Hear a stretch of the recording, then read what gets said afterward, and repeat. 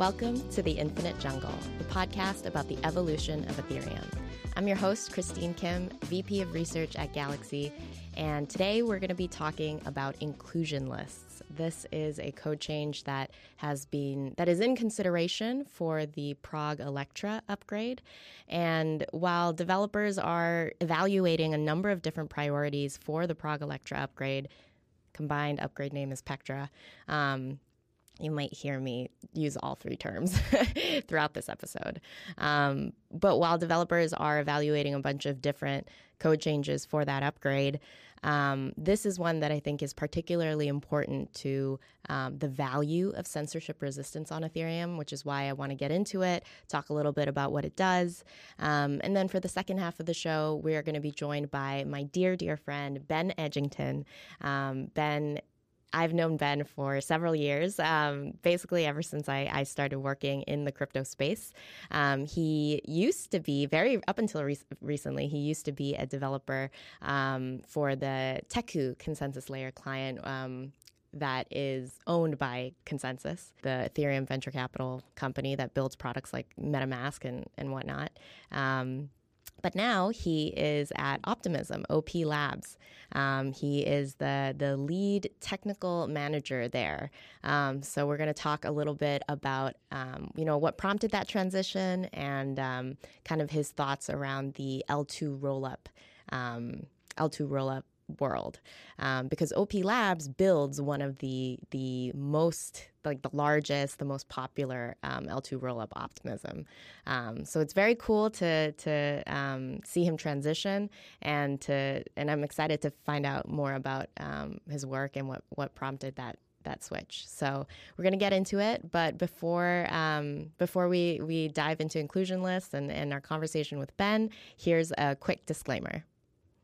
I need to remind you to please refer to the disclaimer linked in the podcast show notes, and note that none of the information in this podcast constitutes investment advice, an offer, recommendation, or solicitation by Galaxy Digital or any of its affiliates to buy or sell any securities. Before I get into inclusion lists, I suppose people listening to the pod or watching the video on YouTube will want a quick update on the Denkun upgrade, which is the next upgrade that's going to happen on Ethereum. Unfortunately, there's really not much to share. Developers had picked a date for mainnet activation, March 13th, which we talked a little bit about on the last episode of this show. And there hasn't been that much change since then. Client teams are continuing to prepare their final software releases for the upgrade. Client teams had given an update on the call yesterday on all core developers execution call number 181. They shared that, they're getting close and plan to release all the final versions of the software needed for the upgrade sometime next week. And after that, developers are going to do one final testnet dry run with all those final client releases, just to make sure that those releases are good to go and good for node operators to be able to use through a mainnet shadow fork. A mainnet shadow fork is basically a type of testnet where you can activate upgrades in an environment that mimics the state and the activity that's happening on an existing testnet. So developers are going to do a mainnet shadow fork of the Denkun upgrade with all the final client releases sometime at the end of next week, which I think puts it at the 23rd. I'm checking my notes here. Friday the 23rd. And once the mainnet shadow fork happens, they see that the upgrade goes well and there's no major issues with the client releases. The Monday thereafter, on the 23rd, the Ethereum Foundation will likely push out a blog post officially announcing the upgrade, officially saying that, March 13th is the date, and node operators, please all upgrade your software before that date so that we can see the Denkun upgrade go live. There's not that much to discuss anymore around Denkun. It's going to happen, and developers are really just kind of at the near finish line in terms of preparing what they need to prepare. On the other hand, the upgrade after Denkun, Pectra, is very much still up in the air, and there's quite a bit of discussion and debate on what exactly should be included in the Pectra upgrade, in the next upgrade. There's a lot of competing priorities on the most recent dev call, ACDE 181. There was 9 EIPs that was discussed on the call for whether or not they should be included in Pectra. Developers shared lots of different sentiment and shared and expressed positive sentiments around certain EIPs for inclusion. And there's a lot of debate, particularly on the timing of this upgrade. Not only is it debated what should be included in the upgrade, but kind of similarly, if the upgrade is going to happen sometime this year after the Denkun upgrade, then what gets included into Pectra has to be a lot more narrow in scope. And so developers, while talking about the content of the upgrade, is also talking about the timing of the upgrade. Do we really want the upgrade to happen this year in 2024? Because if not, then we probably have more bandwidth to include more EIPs into the Pectra upgrade. So both of those discussions, I think, are really top of mind right now. And one of the code changes that I really wanted to get into very quickly at the top part of this show is inclusion lists.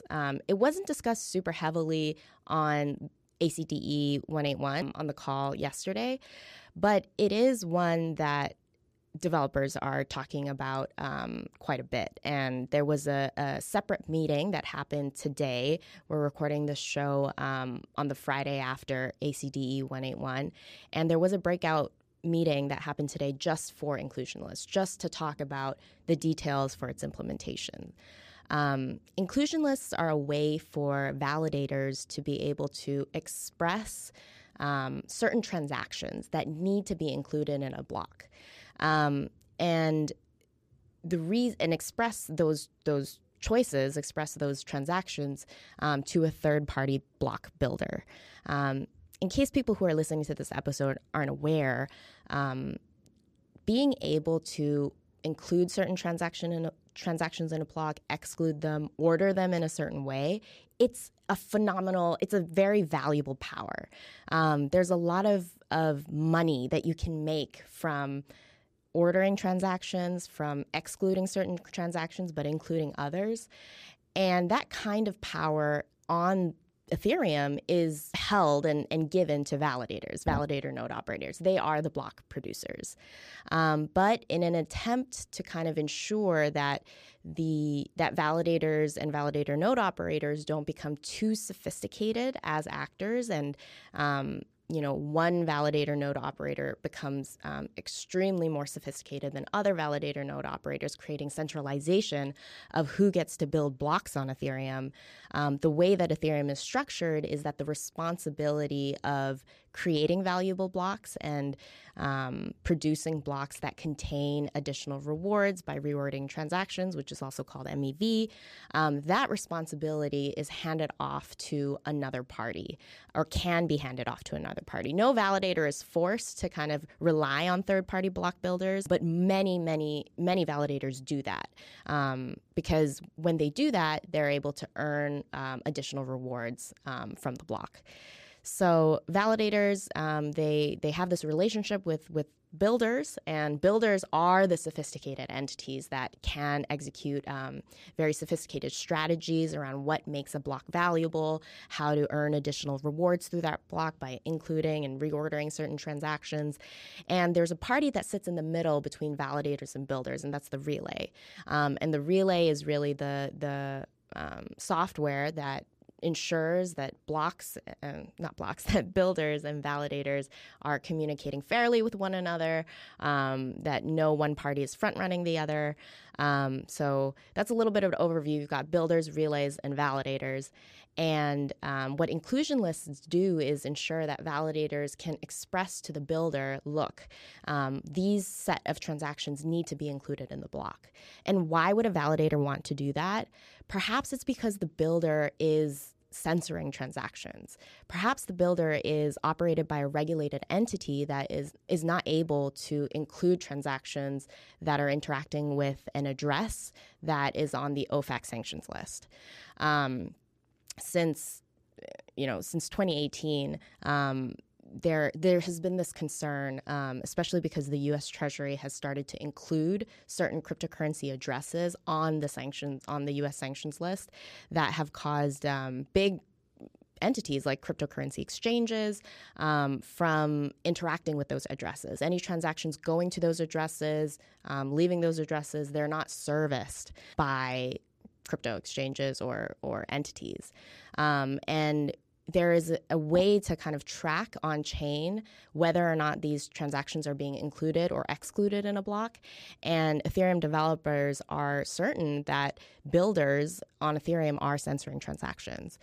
Certain relays are censoring transactions, and most likely certain validators too. And so what Inclusion Lists tries to do is to give that power back to validators to say, look, if your builder is censoring transactions, giving you a block that has purposefully excluded these sanctioned transactions and addresses, excluded them, then you have the power to force inclusion of these transactions back into the block.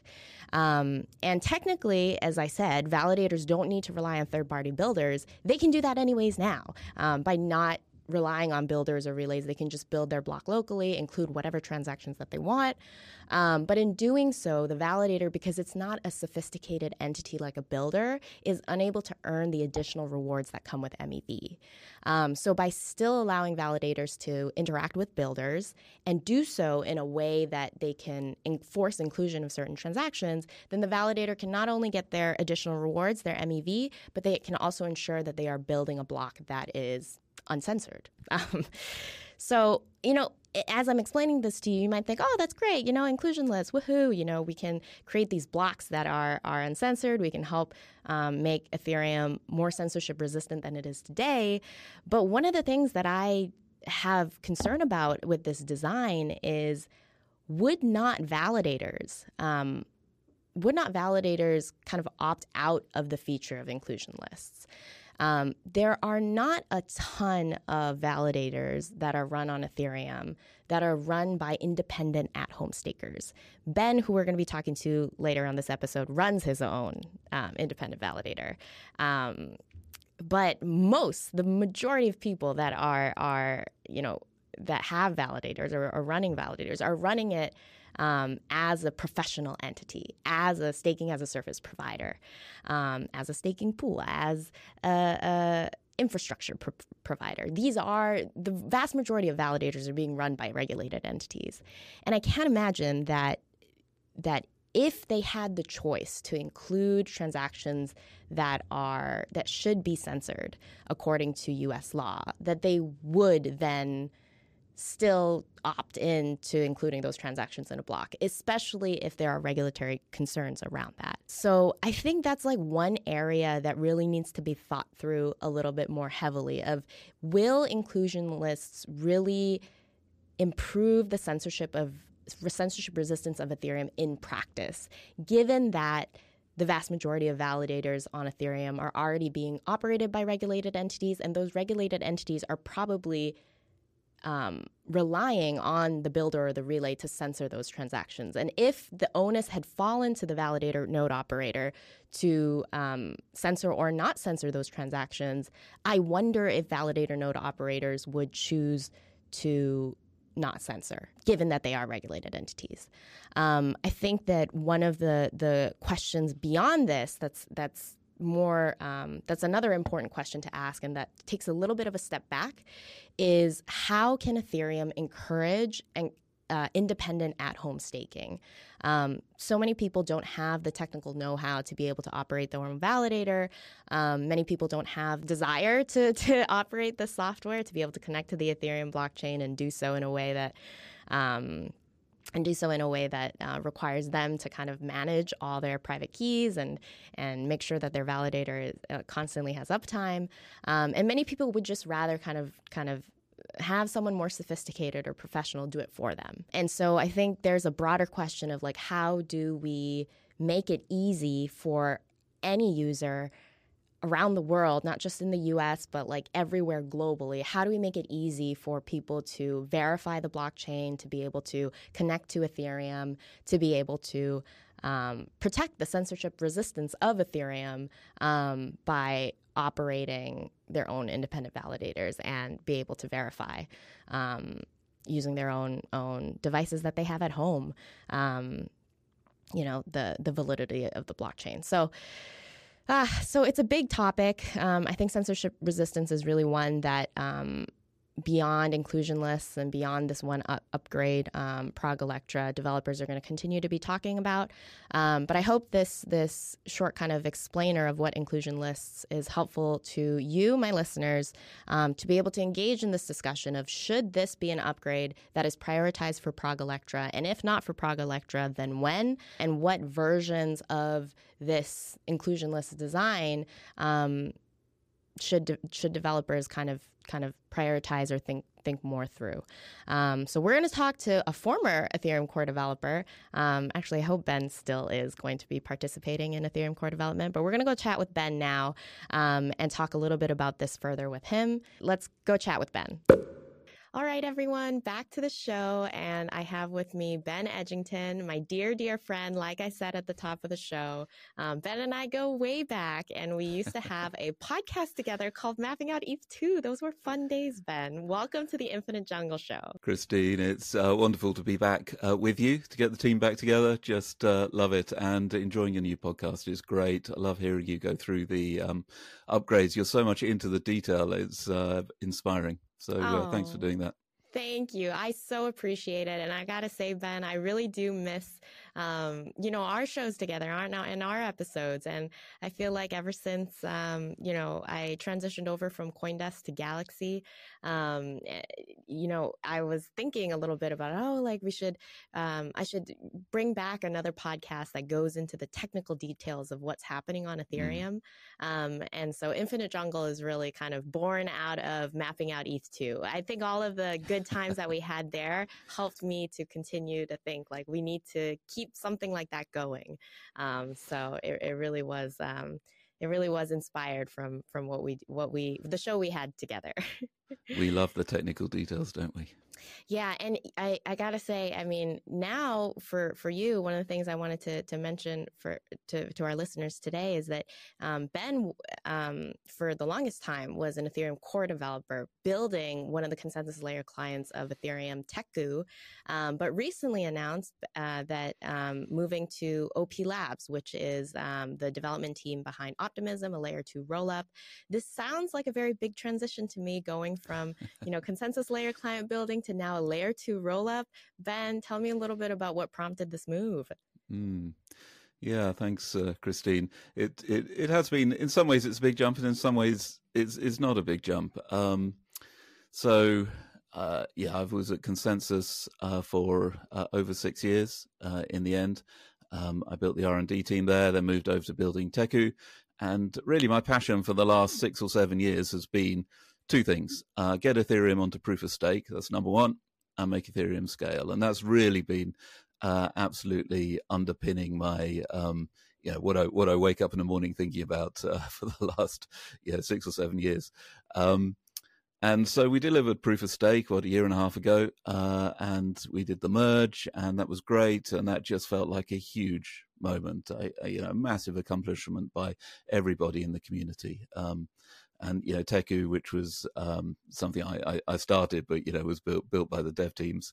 That was a key part of delivering the merge, and I'm very, very proud of that. So, but since then, the L1 sort of scaling narrative has changed. Really, it's L1 things have revolved around different concerns, and my passion's been about scaling stuff, and so I just thought maybe it's time for a change.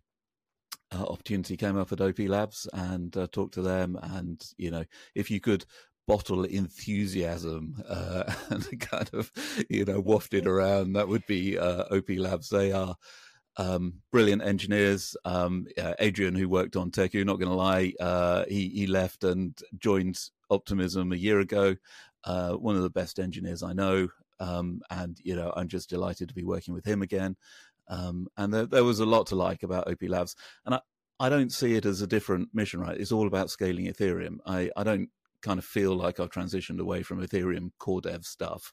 I feel very much that I'm still doing that, but I'm not a layer one core dev, but still delivering the Ethereum mission, scale the thing, be the settlement layer for the planet.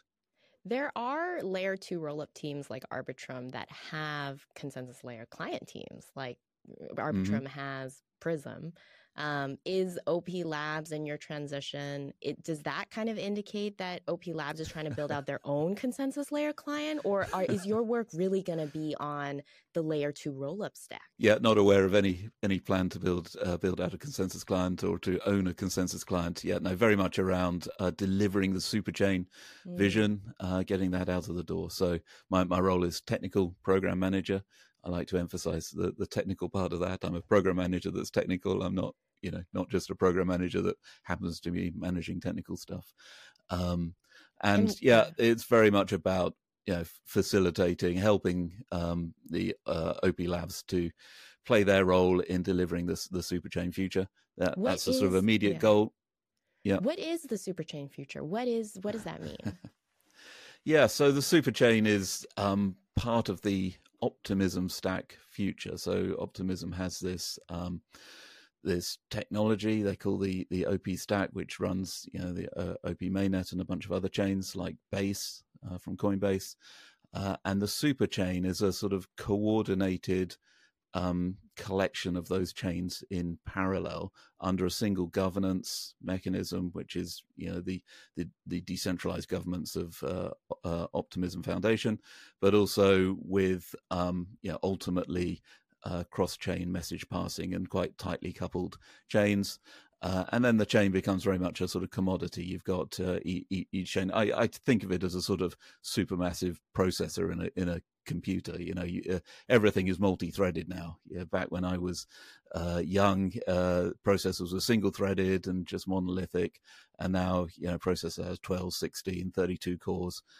Whatever, even my laptop's got like 16 cores or something, and it is just like adding cores and threads on a processor. And that's like computational energy. The core is so you're parallelizing. So, and in that sense, it's kind of similar to the original. If you recall, Christine, the original 3-phase roadmap for ETH2, where we were to do data sharding and then we were going to deliver execution sharding. It's kind of like execution sharding in a sense, but without being enshrined in the Ethereum base protocol. So I see it as a successor in a sense to that execution sharding model. It delivers parallelism and scale and a very convenient environment to deploy chains and lots of opportunities for cross-chain communication and so on.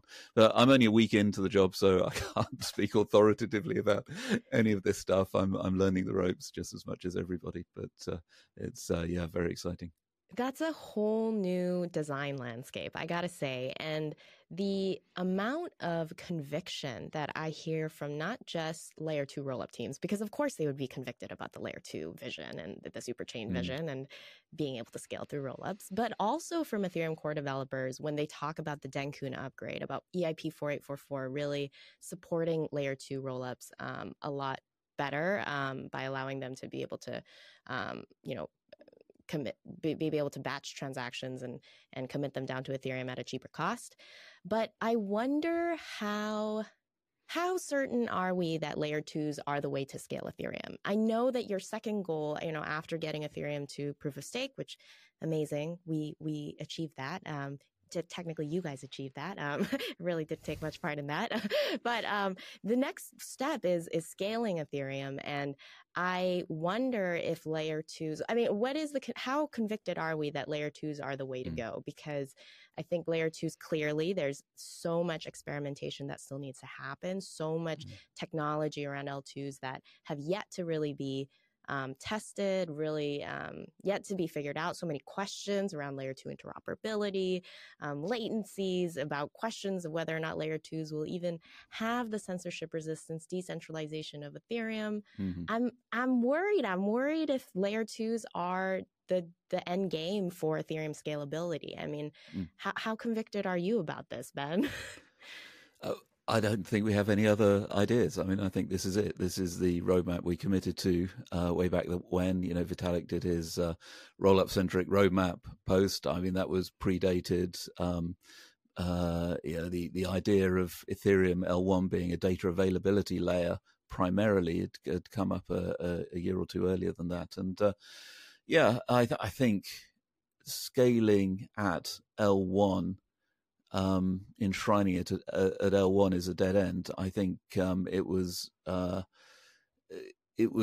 It was a very Ethereum thing to do, to sort of unleash the innovation by saying we're not going to hold this close and just try to build this slowly in L1 and enshrine it. We're going to say pivot to the roll-up centric roadmap and unleash the brilliance of these L2 teams and the engineering talent and the vision. And so on the one hand, you've got the kind of the engineering side of things, just so many teams building in different ways, exploring the space and delivering the innovation. But on the other hand, it's a technical delivery, the technical aspect, doing it in a sort of monolithic way just seems to be a dead end. So, we don't have any other ideas. I mean, the alternatives like cranking up TPS by having bigger nodes is not an Ethereum direction. We love the small stakers. It's seen as part of the DNA, and rightly so. Yeah, I do want to get into at-home independent stakers, because at the top of this call, I talked a little bit about inclusion lists and the importance of trying to protect Ethereum censorship resistance. But I wasn't sure if inclusion lists really are the best way to do that, given that so many validators are run by node or professional staking entities that are regulated and that are not at home. I mean, you are one of the few, Ben. You are one of the few that operate an at-home independent staker. Do you connect to MEV Boost? Do you get MEV blocks? I don't. I build, on the rare occasions blocks come along these days. I am building my own blocks. Yeah. Wow. Yeah. I mean, that kind of activity is becoming fewer in number. And I'm not sure if inclusion lists are really the be-all, end-all to encourage vanilla building or blocks that can contain censoring transactions or censoring activity. But I on this topic of kind of independent at-home stakers and priorities for how to improve Ethereum censorship resistance, is, from your view and from kind of all the experience that you've had in the core development sphere on Ethereum, to what extent do you think that inclusion lists should be a priority? To what extent do you think some of these other EIPs that are being debated for Prog Electra should be prioritized for the upgrade? I think developers are really at a crossroads here of like what to include, what not to include, and also about the timing. Should it be in this year, or should we try and figure things out for 2025? It's big questions, and I feel like your voice still carries a lot of weight. So I'd be curious to know what your thoughts are on this. Yeah, it would be nice to think so. I mean, I'm in the kind of fork early, fork often camp, which I would love to see us have a cadence of more frequent upgrades to the core protocol, and including more of the sort of long tail of EIPs that are never quite important enough to include in a major upgrade, but just sit on the shelf for a long time. I'd really like to see a more frequent cadence of upgrade. And people talk about the overhead of the coordination overhead and everything, and it is extra work, but that's just a muscle that we need to exercise more. And we have great tooling now. I mean, things have come on in leaps and bounds in the last 2-3 years.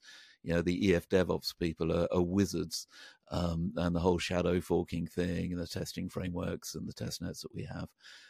I seriously think we can reduce the overhead of doing more frequent updates, and we should.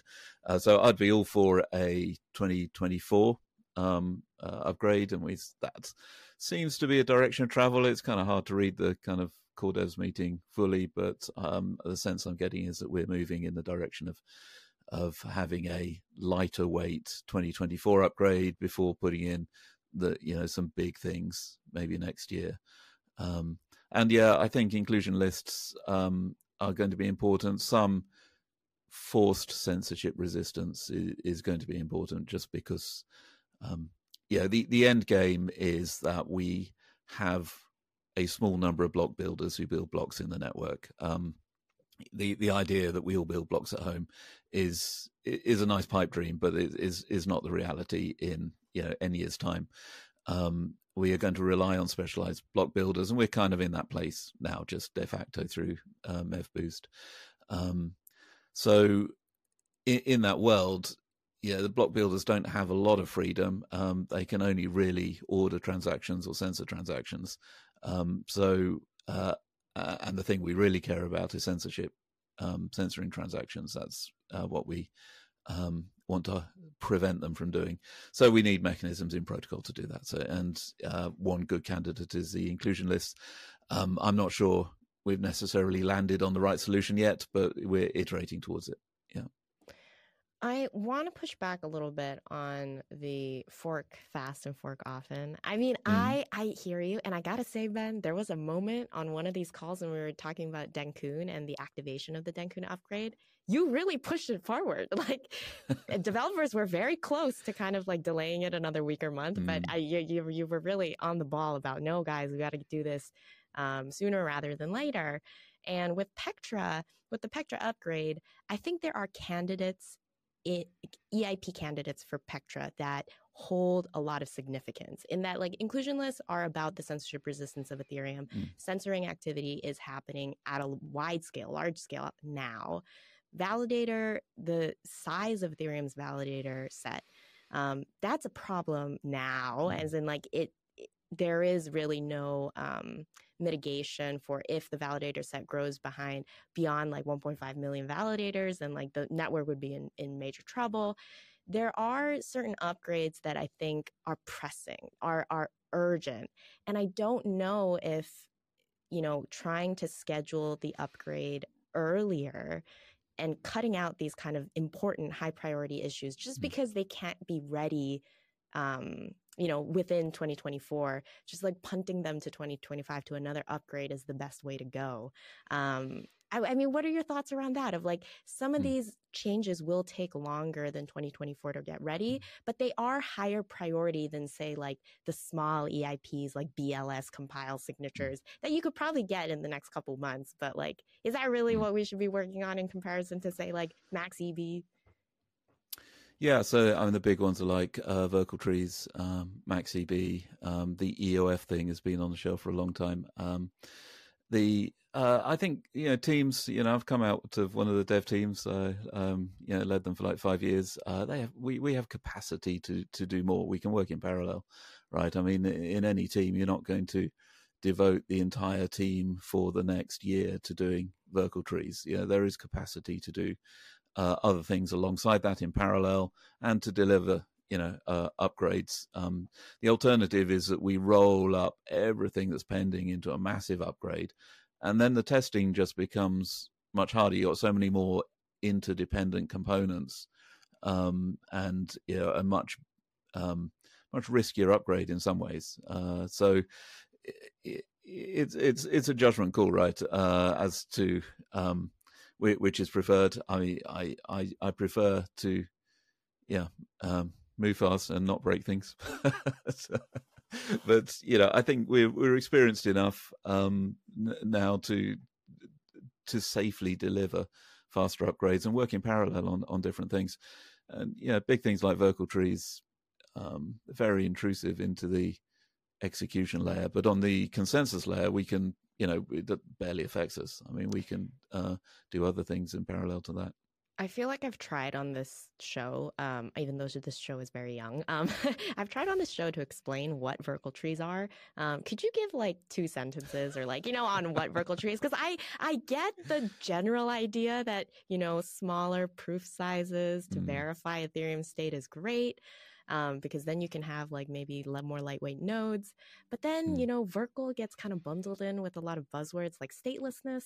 And I need, please give me your wisdom here. I think this will be very helpful for many episodes to come. And we're going to keep talking about vertical. So I need your technical know-how around this. Oh boy. Well, I'll do my best. So what's the end goal? The end goal is exactly what you said, stateless. So the biggest burden on running an execution client today is navigating this massive state of Ethereum. And this state is the account data, the smart contract storage that sits there. And every time a transaction is done, you have to sort of go through this entire state to find the right bits of data and update them. And this is slow because this is a huge database. And so if we want to be able to run nodes on very, very lightweight hardware, we basically need to relieve them of this burden of the disk access times and also storing the sheer amount of data that's required, half a terabyte or whatever it is now. So one way to do that is with every transaction, you send to the network all the data necessary to validate that the transaction is valid. And you can do that by sending the data, the bits of data like the account balances. So if I want to send you, one ETH, I send a proof that I've got 1 ETH, and then I send a transaction to you. So basically all I need to do is include a proof that I've got 1 ETH and that after the transaction my balance has decreased by 1 ETH.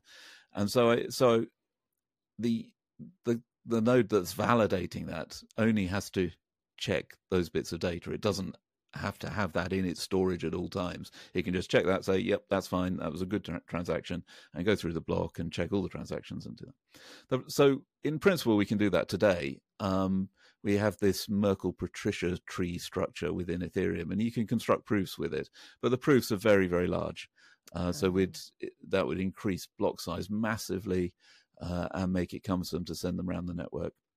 So the idea of vertical trees is to make these proofs very small. So you can construct a kind of self-verifying block almost. It contains all the data and all the proofs you need so that my node just needs to go through the block and say, yep, all good, and doesn't need to store anything locally at all about the contents of the chain storage. So this is the chain state. So this is very attractive to do. And it's the vertical tree is a kind of cryptographic construction, which we needn't go into, but it uses elliptic curve pairings and stuff like that. Good deep crypto voodoo. Gotcha. And just on a side note, I'm really happy that crypto started using proper cryptography now. I mean, for years we were just using kind of signatures and hashes that have been around since the 1970s. So finally, we're using some funky cryptography. So Merkle-Patricia trees are not like the top end in terms of cryptography? No, not really. They're just using hashes which have been around for decades. So, gotcha. Yeah. That's so fascinating.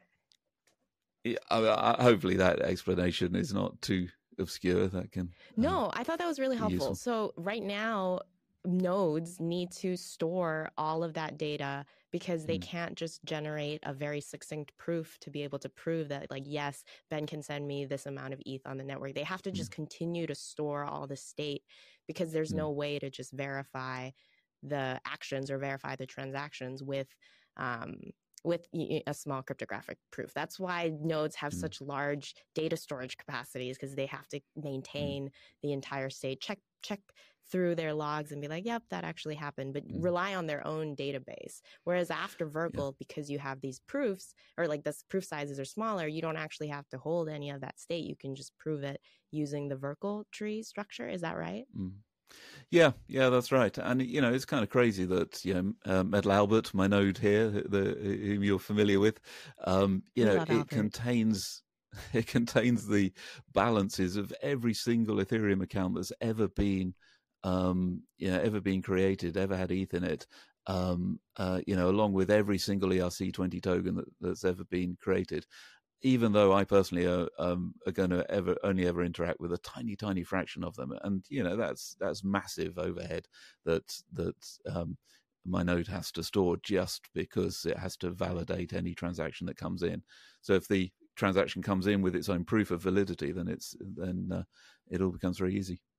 Wow, fascinating. Okay, now I think I really do. I do have a stronger grasp on why Verkle is cool. Because for the longest time, I think my stance, and I think still to this extent, I don't find Verkle like that urgent of an upgrade compared to some of the other ones. And I've heard developers say that it's a very involved upgrade. It's going to be a very hard one to move forward with. But in terms of like the data and running, your own node, I know that Denkun also increases kind of like the capacity in which your node needs to operate. And I hear that for the transition for Verkle, there's going to be a period where nodes have to kind of work a lot harder. Are you concerned at all that like in the meantime, before statelessness is reached, which who knows when that could be, that at-home stakers are it's just a lot harder. It's going to become a lot harder to run your node and to operate your node on Ethereum.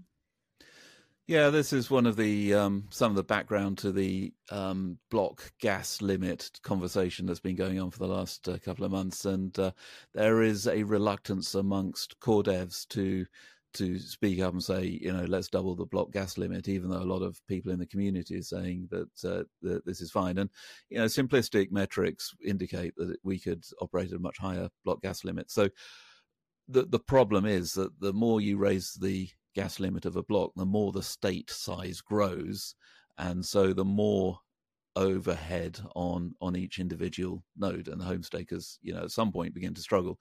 We're already talking about making a 4 terabyte NVMe drive, pretty much the standard, and so the attraction of the Verkle upgrade is that you could then in principle increase the block gas limit dramatically without impacting the home stakers. So for the time being, keeping the block gas limit relatively low, or not increasing it in an ad hoc way, is a way to protect the small stakers and keep that decentralization in Ethereum.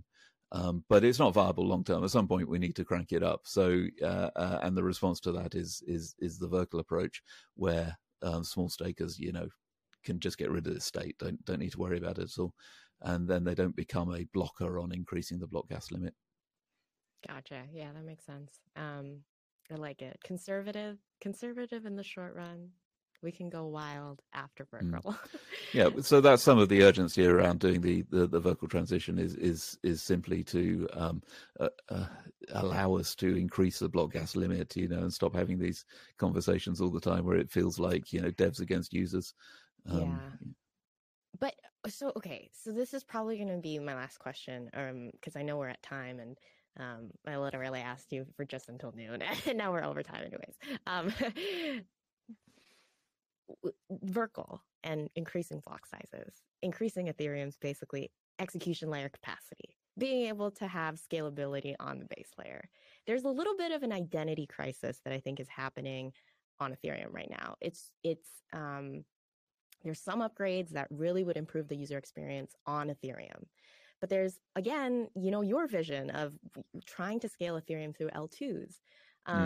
I'm concerned that there's difficulty now around the narrative of Ethereum. What does it mean to really be Ethereum aligned? Because some of these upgrades make Ethereum a better execution layer. And some of these code changes are very focused on rollups, very like EIP 4844 is a great example. But EOF, not so much. Verkle, maybe not so much. I mean, I'm a little bit confused that like where to what extent is Ethereum going to continue to be the world's best general purpose blockchain? Are we truly throwing away that vision? Because then I feel like Ethereum doesn't really have an advantage over other DA layers like Celestia. So I can see why we want to keep that going, but is that not part of the picture anymore?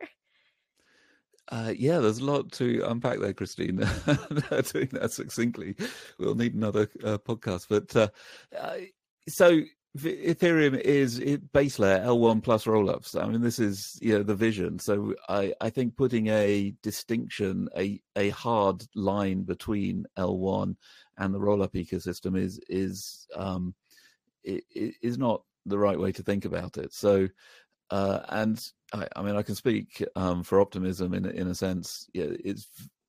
We have. We're very intentionally extremely EVM aligned. So in the sense that the Optimism core protocol depends on the L1 core dev process, there's a sort of feedback loop here. So, I still attend the core dev meetings because they have a direct impact on the core protocol of Optimism as well. And, I feel that as part of that ecosystem that we should feed back into that process. So and we can do both. I mean, we can improve the L1 at the same time, and if we're improving the EVM, that then feeds up into the rollups that have decided to remain EVM tightly coupled to the EVM. We can improve scalability on the L1, but it's only ever going to be linear improvements. It might be a factor of 2 here and a factor of 4 there or something, but it's not going to be 10x, 100x, 1000x, which is what we really need. For that, we need to get into the ultimate data availability scaling, and the whole parallelism through the rollups thing is not going to be happening at the base layer.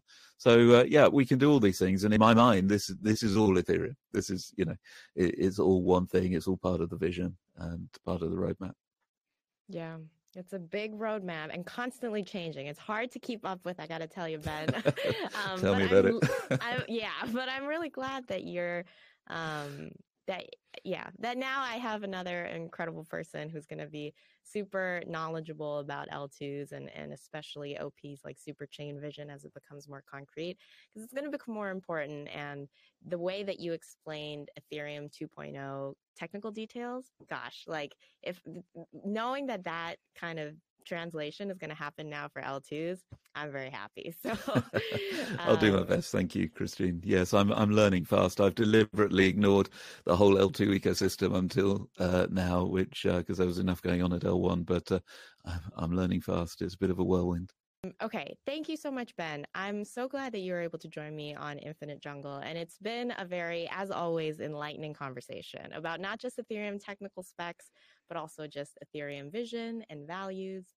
Very excited to hear more about your role too about at OP Labs, and I hope you'll come back on the show too. I would love that, Christine.